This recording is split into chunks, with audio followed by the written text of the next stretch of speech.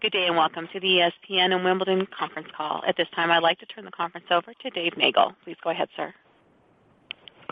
Thank you, Audra. Hello, everybody. Apologize for the slight delay in getting started. Welcome back. The Wimbledon fortnight begins Monday, the usual all-day, everyday coverage from ESPN TV and ESPN3, where you get to choose the court you want to watch, whoever the player is that attracts your attention. Up to 15 courts at once available. And qualifying is being distributed for the first time. It's on ESPN3 every morning until at 6 a.m. Eastern Time. And with yesterday's day of rain, it doesn't finish up until Friday at this point. We will go around the room. We'll give everybody a chance to speak to our three tennis analysts here. We have the brothers McEnroe, John, and Patrick. Also Pam Shriver. There's, of course, lots to talk about in the sport. Top players, the old guard versus the new, some surprises this year, whatever else is on your mind. They all will be in London soon enough and have a very busy 2 weeks for ESPN. So now we will get started. Batting leadoff from USA Today is Sandy Harwit. And in the on-deck circle, Howard Fendrich from AP. Hello, Sandy. Hi, Dave. Hi, John.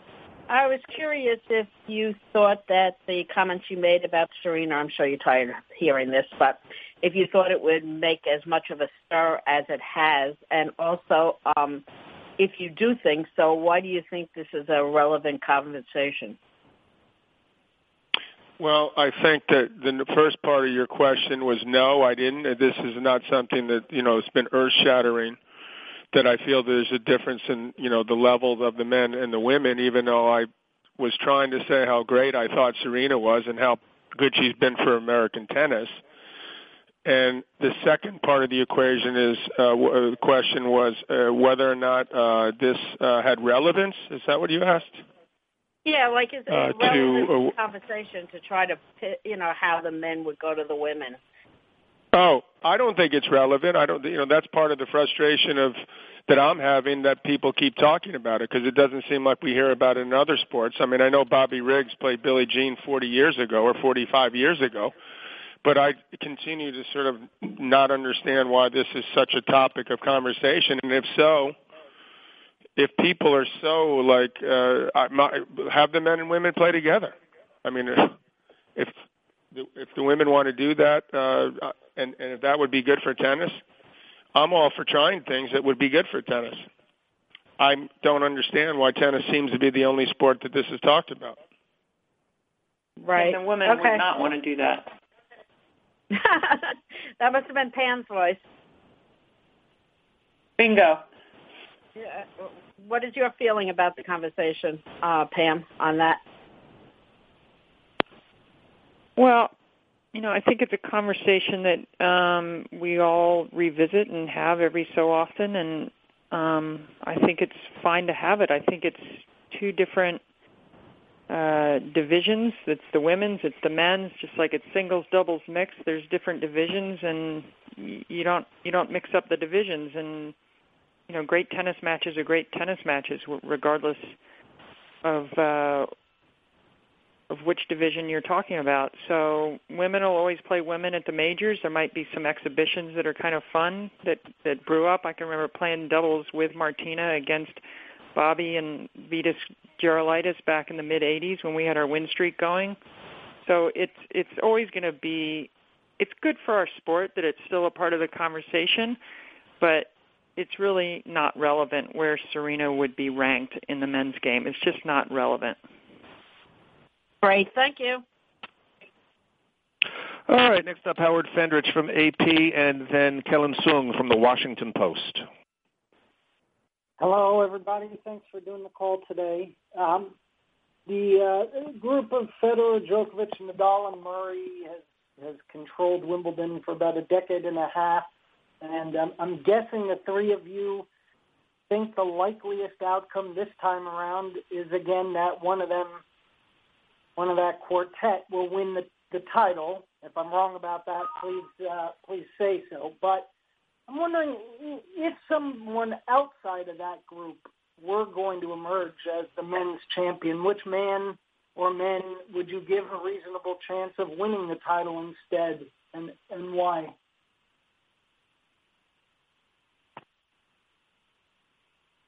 Well, having worked with Milos last year and getting, him getting to the finals, he was one of the reasons I worked with him was because I believed he could win it.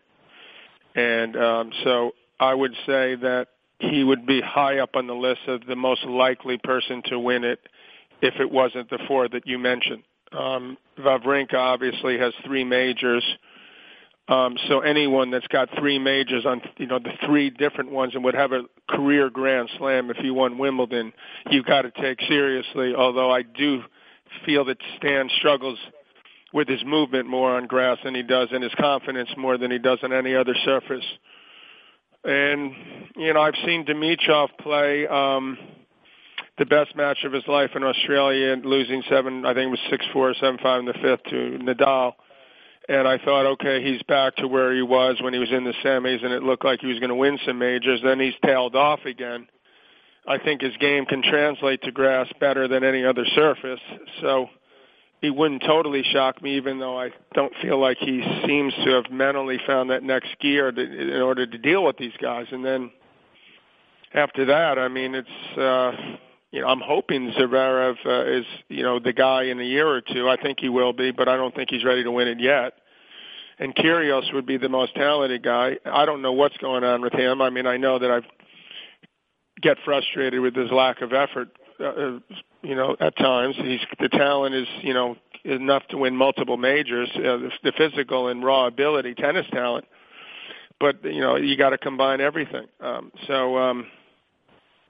After that, your original premise of one of those guys would be where I would stand.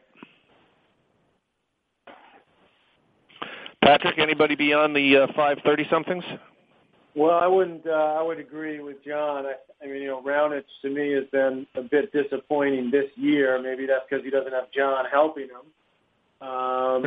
But he certainly would be the most likely guy. Kyrgios is I think grass would be his best surface and his best chance to win one, but there's just so many question marks with him, not only mentally but physically as well.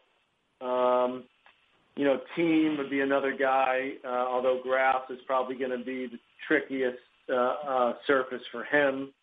Though I think he's of the next, the young generation. I think he's the guy who has the best chance to win a major until Zverev gets a bit stronger physically, which is going to take, in my opinion, another probably 18 to 24 months.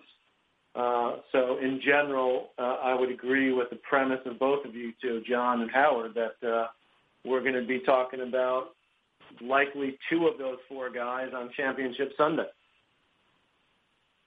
And just quickly, I agree it's going to be one of the big 4. I don't think Wawrinka on grass is his worst surface, so I can't see him winning. And I just look to a guy who might catch fire with his serve and go through 2 weeks, if not dropping serve, just dropping serve once or twice. So you look at the big servers that can back it up, and I think the one that's most fascinating has already been mentioned, which is Kyrgios.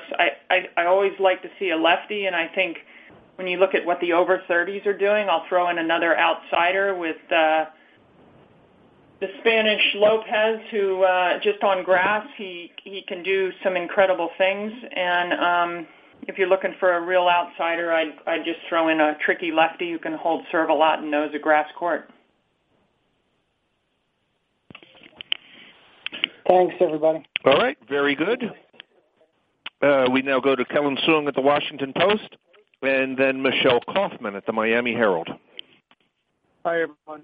Thanks for doing this. I have 2 questions. First, yesterday, Brad Gilbert said that he thinks that there's 40, any of 40 women could win Wimbledon. I was wondering if you guys thought the same thing, if there are that many possibilities. I don't know if he's exaggerating a little bit, but he said bet on the field, basically. And then the other question I had was that in March earlier this year, one of the junior players in Maryland wrote about how she personally experienced a lot of widespread, rampant cheating in junior tennis. And I was wondering if you guys thought this was a serious, widespread issue, and if so, if it's gotten worse.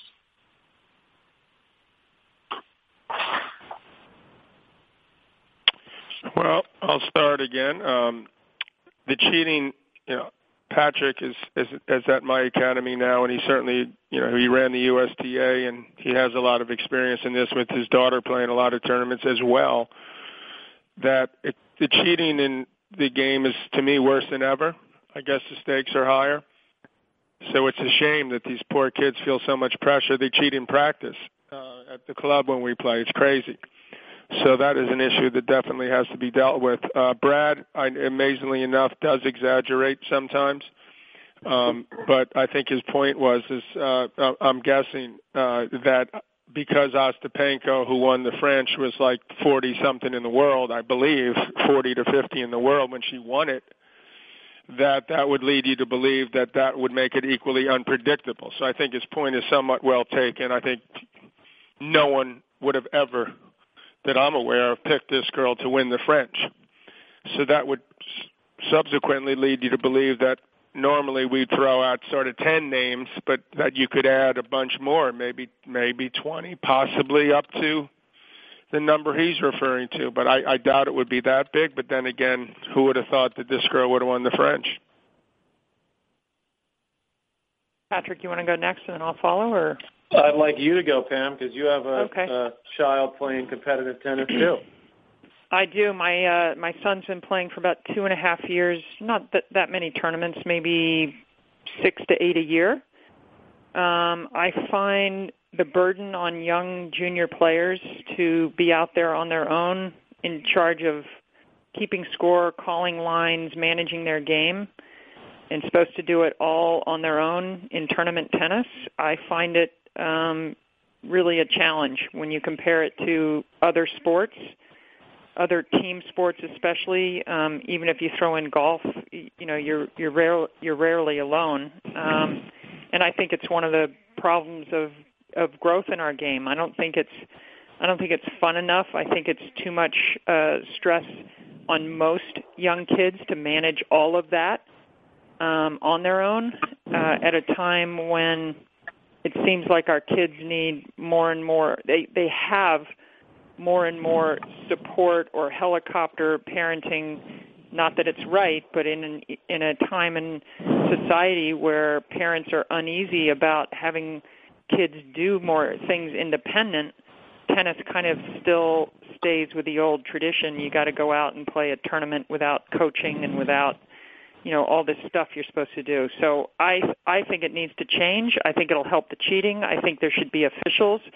Like AYSO Soccer has it structured so there's an adult observing, impartial adult observing every competition, and I don't mean like one wandering official for 10 courts.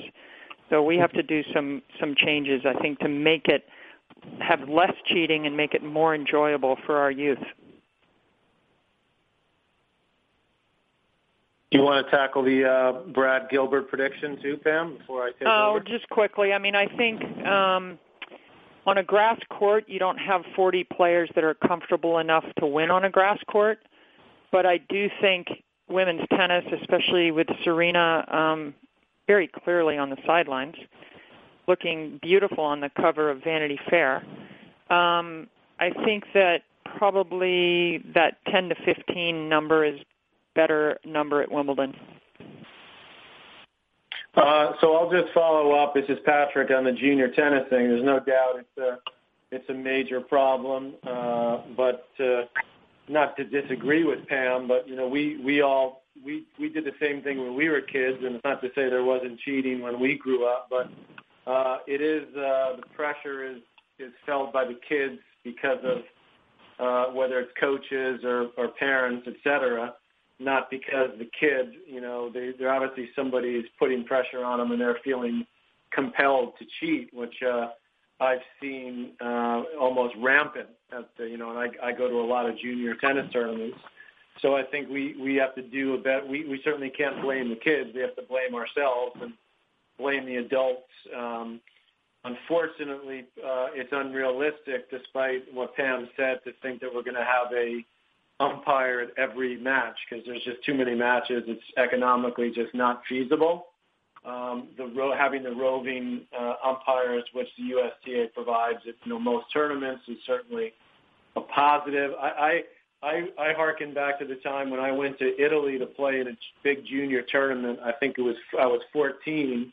It was a big European 14 and under tournament, and they forced every player to have to umpire a couple of matches of other junior matches, which I think was a great lesson for the players.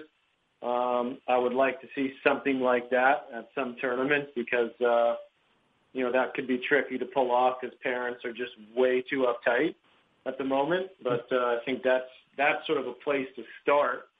And I also think that penalizing the kids when they do make repeated bad calls, which I've seen again far too many times, is really the only way to deal with it. Just quickly, I didn't say there needed to be a full umpire. I just think there's adult or an older monitor, whether it's an older junior player, a parent who has a kid in a different event. It's like the AYSO model. You tend to you volunteer, you get trained, and then you ref the game before your kid's game. And that model works really well, even though the standard of, it's not like perfect officiating, but it's a lot better than letting kids do it themselves.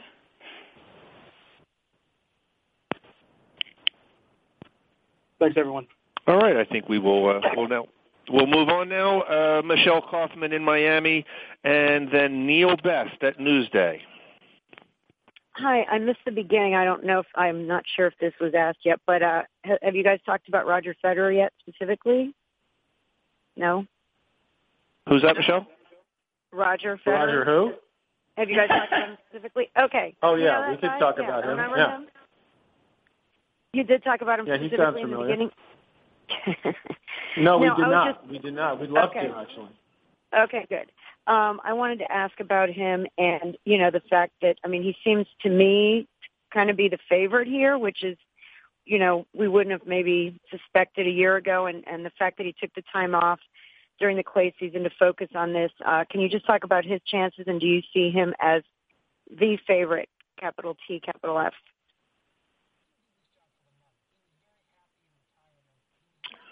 Well, he's going to go down. He's going to go in the odds makers as a favorite. Ironically, the courts at Australia are going to play quicker than the courts at Wimbledon, which wasn't the case in the when they're when they're on the grass. But the courts were faster down there, which really helped Roger do his thing. Nonetheless, it was still amazing when he pulled off. But in the grass at Wimbledon, he will be the favorite, I believe. With Murray will probably be the second guy, and then after that, it's going to be a little bit more unclear. But he hasn't beaten Murray or Djokovic yet in the best of five. He didn't play the French, obviously, so it's going to be interesting. You sort of hope that pans out to see if those guys can get back on track or how great Roger really is playing and able to do it again, because there was so much a temptation to say it'd be pretty hard to top it, what he did in Australia. That would have been a heck of a time to say, okay, I just proved something miraculous. But he seems to be like the $6 million man, and he looks great physically, and he's rested, and he's one of the few guys that could make the decision to not play the clay court season and then walk into Wimbledon and be the favorite. So it's an amazing story what we've seen so far in tennis this year with him and Nadal, the way they've been playing. Thank you. Anyone else want to weigh in on Federer? I think that was said well, Michelle. This is Patrick. Not to me. What was obviously amazing was to win the Australian was incredible, and the way he did it in the final. Actually, the way he did it the whole tournament, because he had some really tough matches, 5 sets against Nishikori, etc., and came back. But then he goes and wins Indian Wells and Miami, back to back, which is obviously record book wise doesn't have the same impact as winning number 18. But from a tennis standpoint, that's pretty darn difficult to do and pretty impressive. So I think having that extra week in between the French and Wimbledon gave him a little more time, and made it probably a better decision for him, an easier decision, I should say, to miss the clay season because, he went to the first tournament, had an early loss, but he still had another tournament where obviously he found his game last week. So I think that really helped him. Now he's got a week to prepare at Wimbledon itself in London. So I think he really was certainly well served by the extra week off. And I'll just quickly add, I just love his evolution as a better tactical player, Federer. I mean, he was so gifted early in his career. I don't feel like tactics were all that necessary. And then more in the last few years, I think he's realized he needs to just be a tactician as well as that great athlete, one of the greatest athletes ever. So I think Ljubicic has been a perfect coach for him. And I think that on a grass court, your confidence of what you've done earlier in your career is such a huge help that he certainly is going to be my pick because I don't see anybody else playing great tennis. The big question, I think, will be how will Rafa make the transition, and will he have like one of the years when he did the double? Will he be able to make that kind of transition this late in his career? And we'll see. Thank you. All right, Michelle, thank you. And now Neil Best at Newsday, and then Matt Futterman from the Wall Street Journal. For John and Patrick, I was talking recently to John Isner about the age-old question of the state of American men players, and he was pretty confident about guys 18 to 21 in the pipeline that could really kind of emerge in the next few years. Do you agree with that? Do you see some guys on the horizon that could make some noise?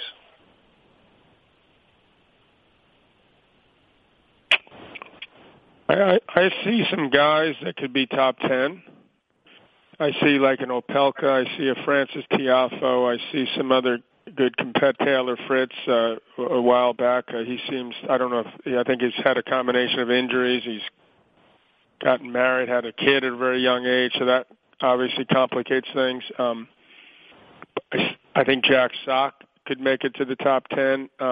I'm not, and there is going to be a void, obviously, because the top guys that have been winning everything are getting older.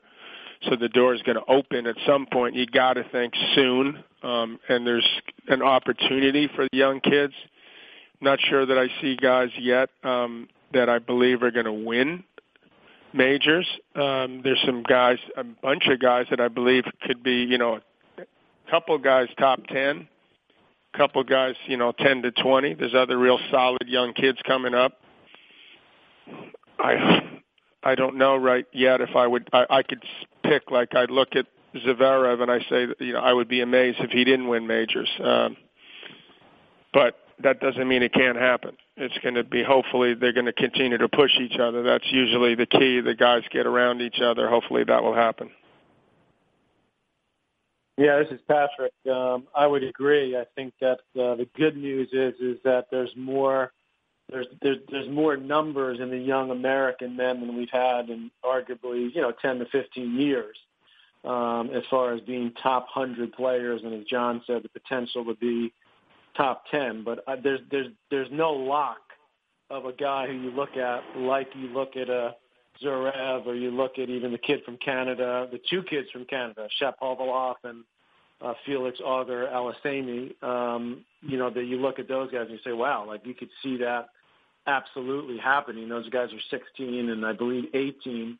I think Tiafoe's got, to me, the best shot because he's the best overall athlete.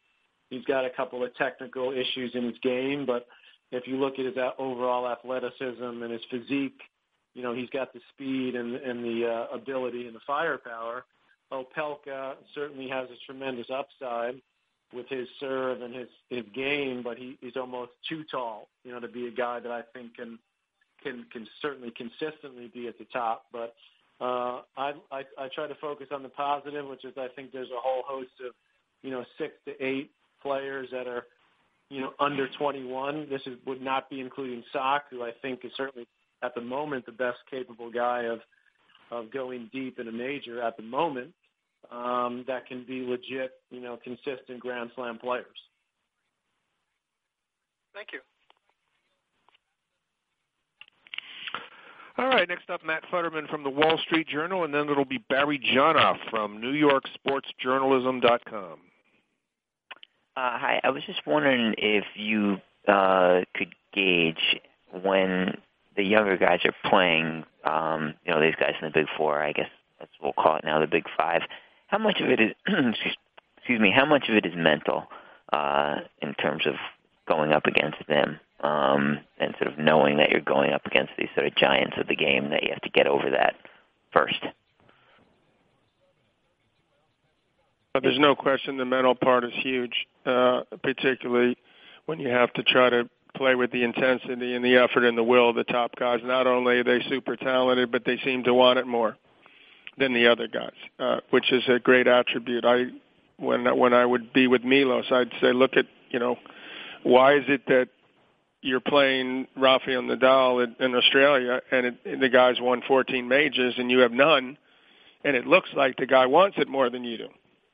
Or Federer, when, I think was the best effort Milos ever gave mentally, but when he beat him in the semis, Roger, it's arguable it looked like he wanted it more. He was 10-0 in Wimbledon semis going into that match. So you have to, one of the lucky things with one of my great rivals, Jimmy Connors, is I had to sort of look in the mirror and ask myself if I was trying as hard as this guy, and a lot of times, and wanted it as bad. And a lot of times I wasn't sure. I didn't think I was, and I had to find that extra gear if I was going to compete with and be respected or thought of at the same level, or maybe be able to get by him. And there's no question that these guys like Dimitrov, for an example, you're just not going to walk on the court, and because you got game and you've worked harder and, you're a good guy and you're a good, excellent tennis player, you're not going to go and beat these guys at major events. It's just, and that's a big reason why it hasn't happened, is because of the very reason you asked the question, the mental part. There's no doubt. It's Pam. If I can just chime in, and John, I like the way he compared his feelings when he would go up against Connors, and I think about, like in my era, we had, it's Chrissy and Martina who had a lock on things in the late 80s, and until Graf came along, and then the three of them were there for a bit before Chrissy retired. But, it's like in my era, you had those three champions win between them 18, and 22 majors. They all, even though Graf's a bit younger, they all played at the similar era. And for the rest of us, it was a real mental and physical. We weren't as good in any category. Still, like Manlikova is like the Stan Wawrinka. She broke through and won like 4 majors. But overall, the other great champions of all time were just so much better in most every category. So that's what you've had on the men's side. It's just extraordinary. So it must be frustrating for the Berdiches and the Tsongas, and to think that they could play their entire career and be players that would have won a couple, maybe 1 or 2 majors in other eras. But guess what? It's just the way it works.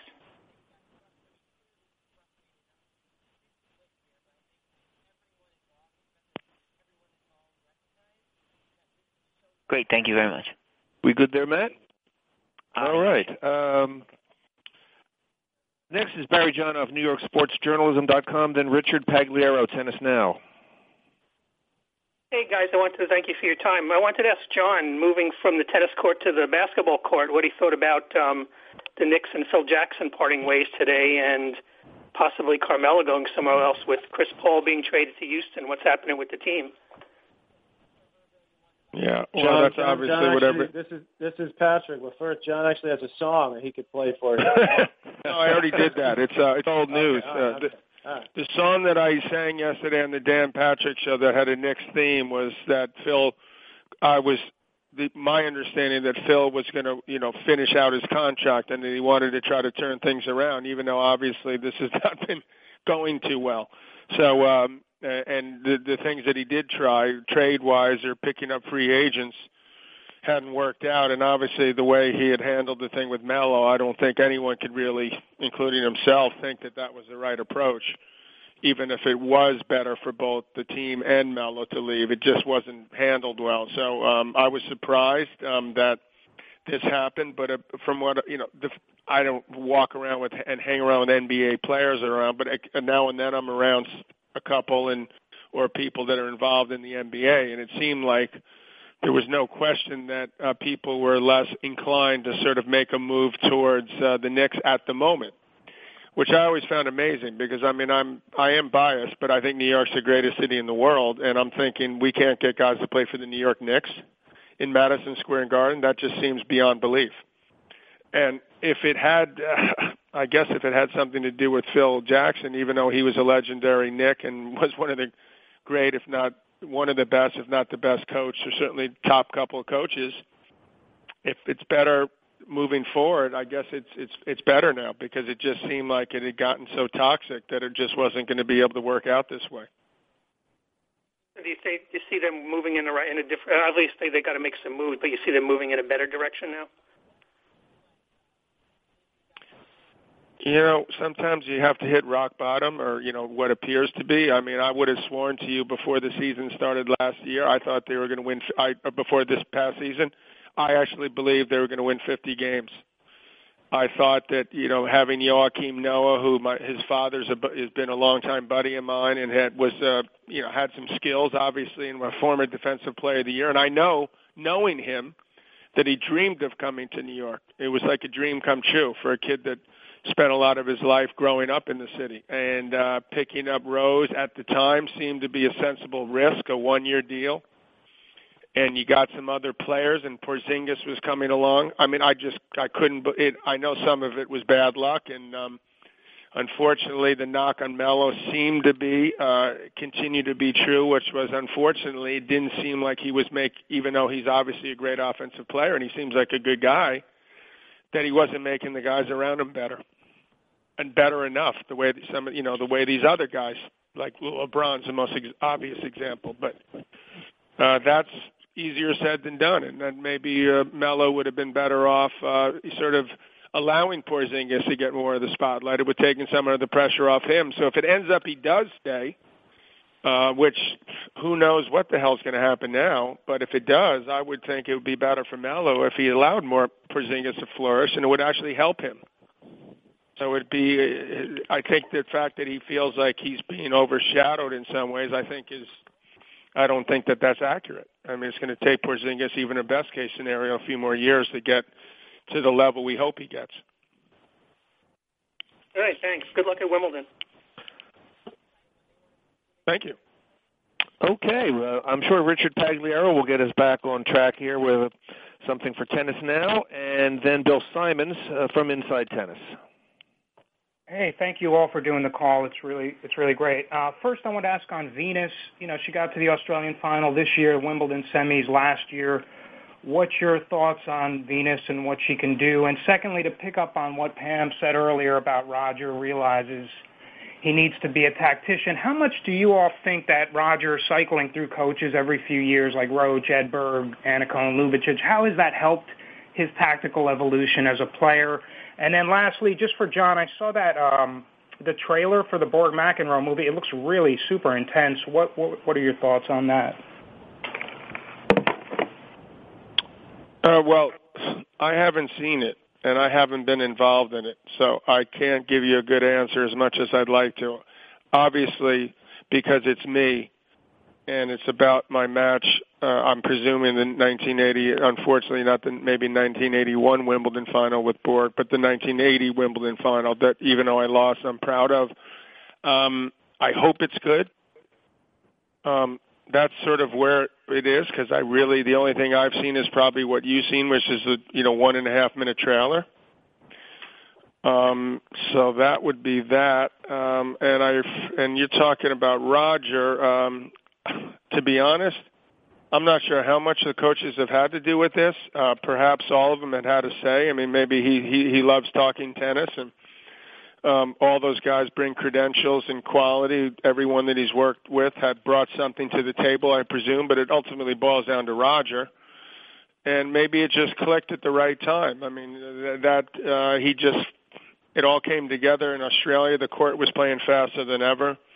It allowed him to sort of do things that maybe he didn't feel he was able to do before.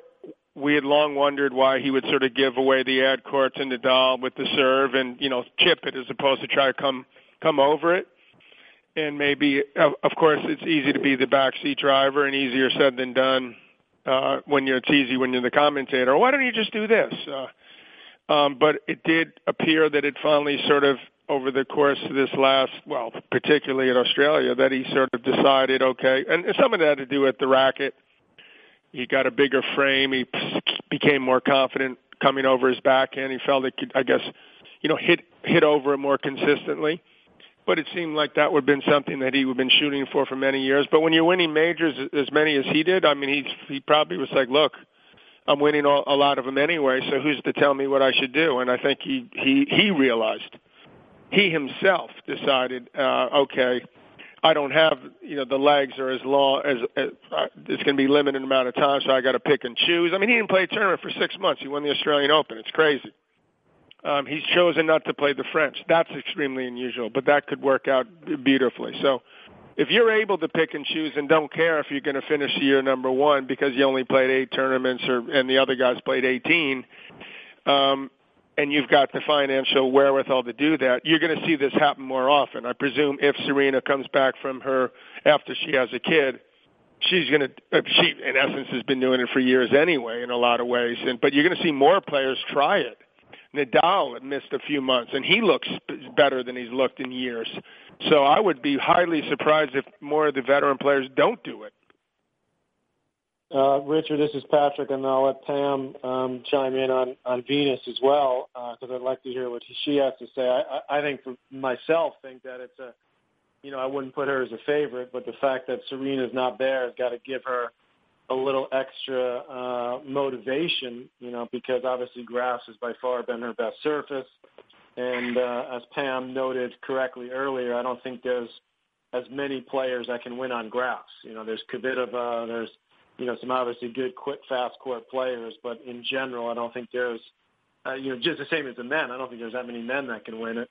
I think Federer has been incredibly smart to bring different people in over the years because, as John said, he loves tennis. He loves to talk tennis. He has people around him that he enjoys being around. I mean, he's got his whole family. He has parties, when he loses the French Open final. So I think part of his brilliance over the years and part of why he's still playing at this level is that he enjoys it. He enjoys being around. As John said, I don't think the X's and O's are that big of a deal, although Ljubicic certainly had one of the great, one-handed backhands that he could come over it and go after it. That was his best shot. So you'd think that he got into Roger's head about doing that, which was a big part of him winning the Australian Open. So, but I think that Roger just loves being around it and having people around that he admired as a kid or that he played against. Ljubicic, a guy that, he liked on the tour. I think all those are, things that enable him to just keep enjoying the travel and the grind of the tour. I'm really fascinated in a year where we've seen more tennis history or more historic things happen this year than most any year, whether it was Roger coming from 1-5 down in the fifth to win his 18th or Rafa winning his 10th or Ostapenko from Latvia did what she did. I think Venus has as good a chance as anybody on the women's side to win. This would be her 6th Wimbledon. I think about 3 years ago when she was still figuring out how to manage her Sjogren syndrome and she was on the way back, she played Kvitova in the year that Kvitova won her 2nd Wimbledon, the match of the tournament. There's one break of serve. And if Venus can tap into her grass court game where she uses that slice out wide on the deuce side, gets up 15-love virtually every service game, and uses her net play, I mean, she can be as good a grass court player out there. Kvitova is obviously the other big threat, and fascinating story that would be. So I think it's as likely as any of the other remarkable things that's happened this year, and it would certainly be incredibly popular. Thanks very much. Thank you. All right, Richard. Now we go to Bill Simons at Inside Tennis, and then we will wrap things up. I don't know if we'll have any follow-ups. We'll see. With three gentlemen over in the United Kingdom. So, Bill, it's now your turn. Hey, guys. Thanks a lot for doing this. And, John, congratulations on your book. Looks good. I did want to talk a little bit about the Serena situation. I guess critics say that with women's tennis in general and Serena in particular, there's, I don't know, a certain prejudice. There's always a qualifier. And, you know, we know the history with the Indian Wells crowd and a tournament director saying that women should get down on their knees in gratitude, and people referring to the Williams brothers, or that she's going to have a kid that's chocolate with a little milk and so forth. And I guess people were saying that your comment came sort of on the heels of all this, and just why not just say that Serena's a great player, a great pioneer, and leave it at that rather than sort of having a qualifier? Well, I suppose that that would have been an avenue. When I was asked the question, I was just talking about Serena, and I said, look, she's, you know, obviously if it wasn't for Serena, the American tennis would even be in a lot deeper trouble. And she, in my opinion, is the greatest female player ever. And then the lady said, well, why don't you just say the greatest player ever? So it sort of took me aback because I didn't realize, I wasn't quite sure what she was saying, but I'm sure that perhaps it would have been easier just to sort of left it, look, she's a great player and it's apples and oranges. Yeah, I read the transcript, and I agree with you. You seem to be a little caught off guard, but now would you consider saying, hey, we shouldn't even really talk about where she ranks in the ATP, and that she stands alone as da-da-da-da, and a kind of... well, you know, I've said that many times, and we have... we've had these conversations, you know, fairly often, as Pam said in the beginning. Occasionally these things come up, and a lot of people weigh in and whatever their feelings. People don't have to agree with my opinion, and maybe it was wrong, and maybe, you know, I'll agree. It would have been better not to have said it. And I wish I would have, I didn't realize it would create something like this, but if it, you know, maybe it's better it hadn't been said, because I have a lot of respect for Serena. And she's been great for the game. I mean, I think people that know me know that. I think that's really what it boils down to. But I mean, it's not as if that was just an opinion. I mean, that's just my opinion. Okay, well, thank you, John. Right. All right, now we will take a turn to the right and head for Tom Alnut first from the Press Association, and then it'll be Stuart Fisher from the Glasgow Herald. Hi, guys. Thanks for the call. I just want to ask Barry, I was just wondering what you kind of, if you kind of feel that maybe he's missing a chance right now, because obviously for so long he had Djokovic kind of in the way, and before that a couple of other guys, and it seems like there's been a bit of a gap, and maybe he was kind of primed to capitalise at the end of last year, but it hasn't really happened. I was wondering what your thoughts are on his form generally, and whether you think he's kind of missing his golden moment. Well, I think he did capitalize. He capitalized by finishing the year, which no one ever thought, probably including himself, that he'd finish the year number one in the world ahead of these all-time greats. So what he accomplished last year was amazing. I think that took a lot out of him, and emotionally and physically. And I think he's been trying to rebound that from that for quite a while. And I think you saw signs of him being able to move on and get back to where he wants to be at the French, where he had a pretty darn good tournament, and he was a tiebreaker away from being in the final. And so he's one of the guys that's, you know, comfortable, knows how to, you know, play on grass, and it's tougher to beat in majors. So, I mean, I think he's going to be the second favorite. So I think he's going to be in a good shape to sort of try to step up and try to reassert himself. Yeah, this is Patrick. I mean, I think that the last 6 months last year for Murray were just off the charts. And he pushed himself mentally, physically, and quite frankly, I wasn't surprised at all that he suffered a little bit the first half of the year because I think he put so much pressure on himself, and he was able to accomplish something that, as John said, I think was a surprise to everybody. And he did it. You know, he got to one. He won Wimbledon last year. He's for sure most comfortable on grass. So based on how he played at the French, you got to think he's going to be right there at the end and have a great chance to win it all.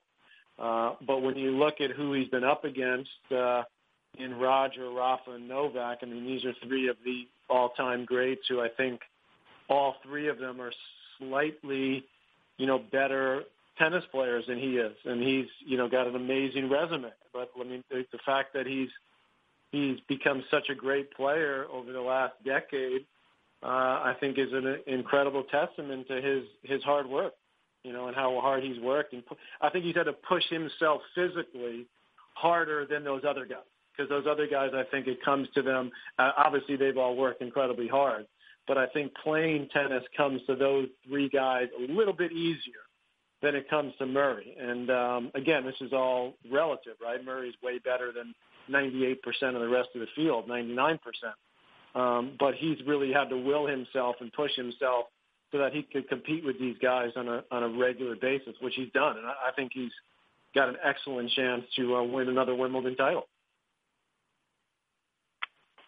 Can I just chime in really quickly about thinking about Andy Murray and everything he put out to win a major, and then he won his first major, and then to end the drought at Wimbledon, everything that would have gone into that emotionally. I mean, it was over like a period of years that I think he just pushed and pushed and pushed. And the final push for him was to get to number one. And his effort, and I think given what Patrick said, realizing that it doesn't come quite as naturally, he doesn't have the big weapons the way some of the other great champions of the era have. And so I just think he was due for like running on empty, and it takes a while. I mean, you look at Djokovic or you look at even Federer, Nadal, they're down. If you look at it hasn't just been all, they all have had these dips, either physically, emotionally, whatever. And so Murray's having his, and it's just normal. Thank you. Thanks for that. That's great. All right, now it's Simon Chambers at, Stuart Fisher at the Glasgow Herald, and we'll finish up with Matt Lambert at the Daily News. Hi, guys. Thanks a lot for doing this. Again, I hate to have tunnel vision, but obviously I'm just wondering with an Andy Murray perspective, or possibly even Djokovic, if any of you guys can remember a tournament where you weren't playing so well going in, and then everything suddenly just kind of clicked, and the last wee bit of form just was forgotten about. Maybe that's what Andy and possibly Novak are kind of looking to happen this year.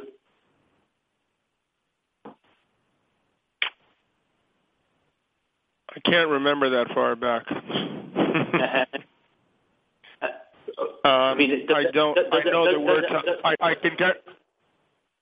I can guarantee you there were times where I was somewhat unsure of what was going to happen, and so there was some trepidation and some anxiety, more so than normal, and the things eventually did pan out. So it's unpredictable. Murray lost first round in Queens, so you could say, well, that set off some alarm bells. But Djokovic normally doesn't play anything, and he decided to play in Nottingham, I think. That's unusual. So there's things going on because the status quo shifted back to Nadal and Federer. Mm-hmm. Federer lost first round to Tommy Haas, but then won the next event. So you can somewhat throw these things out the window, and you sort of play it. It plays out. Okay, what are the seeds? Who plays who, where? And then you start to get a better idea as you see them. But they're all tougher to beat in the slams.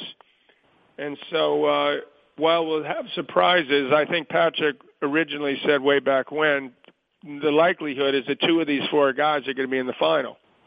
Yeah. At least one, and if not two. So still these guys have consistently and amazingly stepped to the plate. And I think Murray's record at Wimbledon the last 10 years has been pretty amazing. So I got a feeling that I would really be surprised if he didn't have a good tournament. Yeah, I'm interested because it alters the psychology a bit. You know, it's almost like he's back to being the underdog, even though he's the number one in the world, defending champion, number one seed. Yeah, well, I think that he's had more stress than any athlete that's ever had to experience playing in a major event. And Pam mentioned just a minute ago he overcame that when he won Wimbledon for the first, Brit in 76 years or whatever it was. So he's handled himself extremely well under the circumstances over the years. And perhaps you're right, just the fact that people are sort of go, oh, Roger, he's the favorite, and look what Nadal's doing. So that probably will take a little bit off, but there's still obviously a lot of expected of him every time he plays and until the last time he hits a ball at Wimbledon. Okay.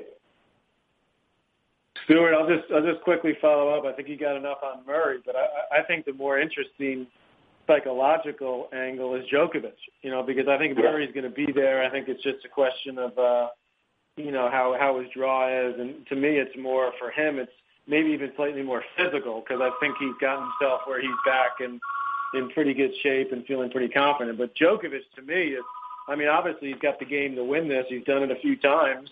But that, to me, is really the very interesting sort of angle because it was last year, you remember, when the proverbial you-know-what hit the fan before he played Sam Querrey. At least that's what he told us, after he lost that match, that, some things had happened in his personal life. And so we've all, watched him sort of have to deal with that, in a very, obviously in a very stress-filled, open environment. And it's been difficult for him. So, grass is a great surface for him. But it's also a surface where, you can get picked off early if you're not quite there, if you play somebody that's got a big serve or gets hot. So that, to me, is a much more interesting sort of situation to watch how that unfolds this year. Okay. All right, now we will wrap up this hour of conversation with Matt Lambert at the Daily Mail in London. I'm sorry. Hi, guys. Thanks for doing this. I just want to know what you all think about Jo Konta's chances at Wimbledon. She's only ever won one match at Wimbledon, but she's obviously one of the top players now. So, what do you make of her chances? Well, Pam, why don't you jump in?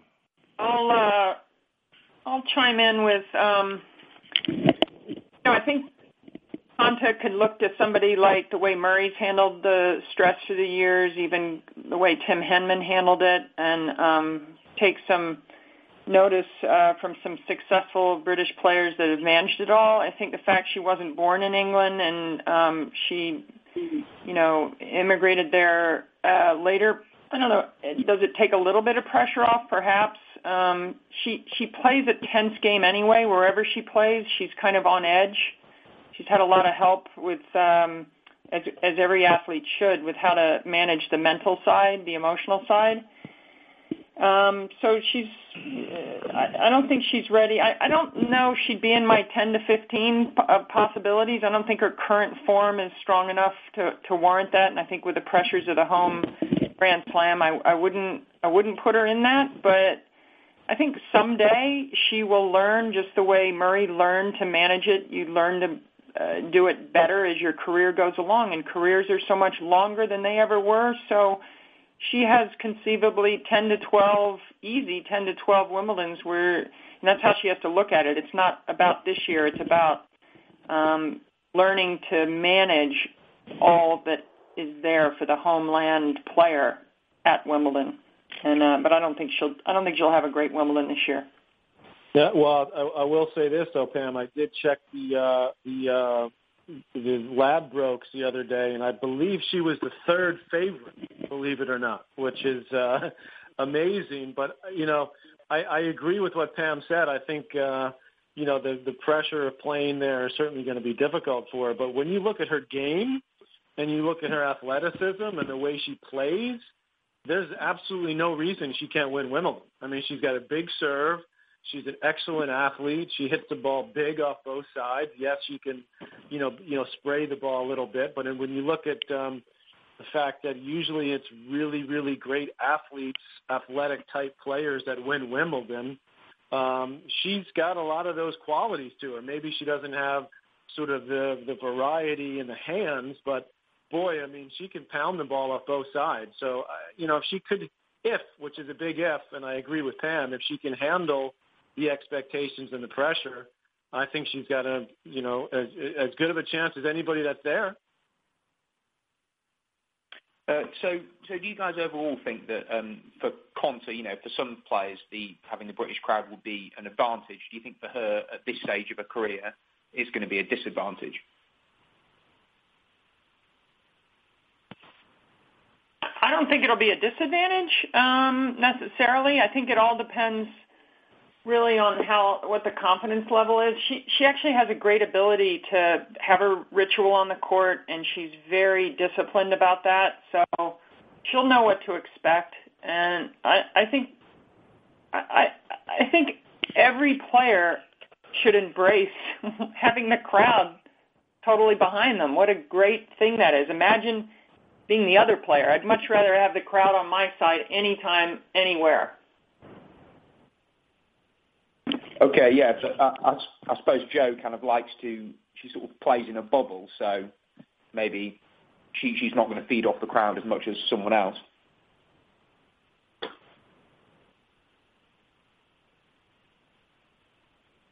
Yeah, I was just looking at her Wimbledon record. The fact she's only won one match in singles. That's first week. Obviously, her first couple of matches, the draw is going to be crucial for her. That she has some comfort matches. She's going to have a really, a good seed, a good spot in the draw.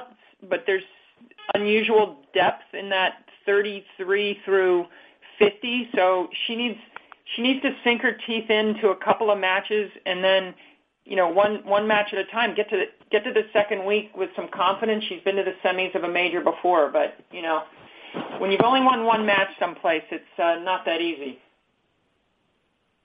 Great. Thank you very much. All right, we will wrap things up. It all gets underway, of course, Monday morning, 7 a.m. on ESPN2 and all the courts on E3 for 2 weeks, all day, every day, first ball to last. I thank everybody for their interest. John, Patrick, Pam, thank you very much for your time. And if you have anything else, feel free to reach out to me here. And enjoy your day, everybody. Thanks a lot.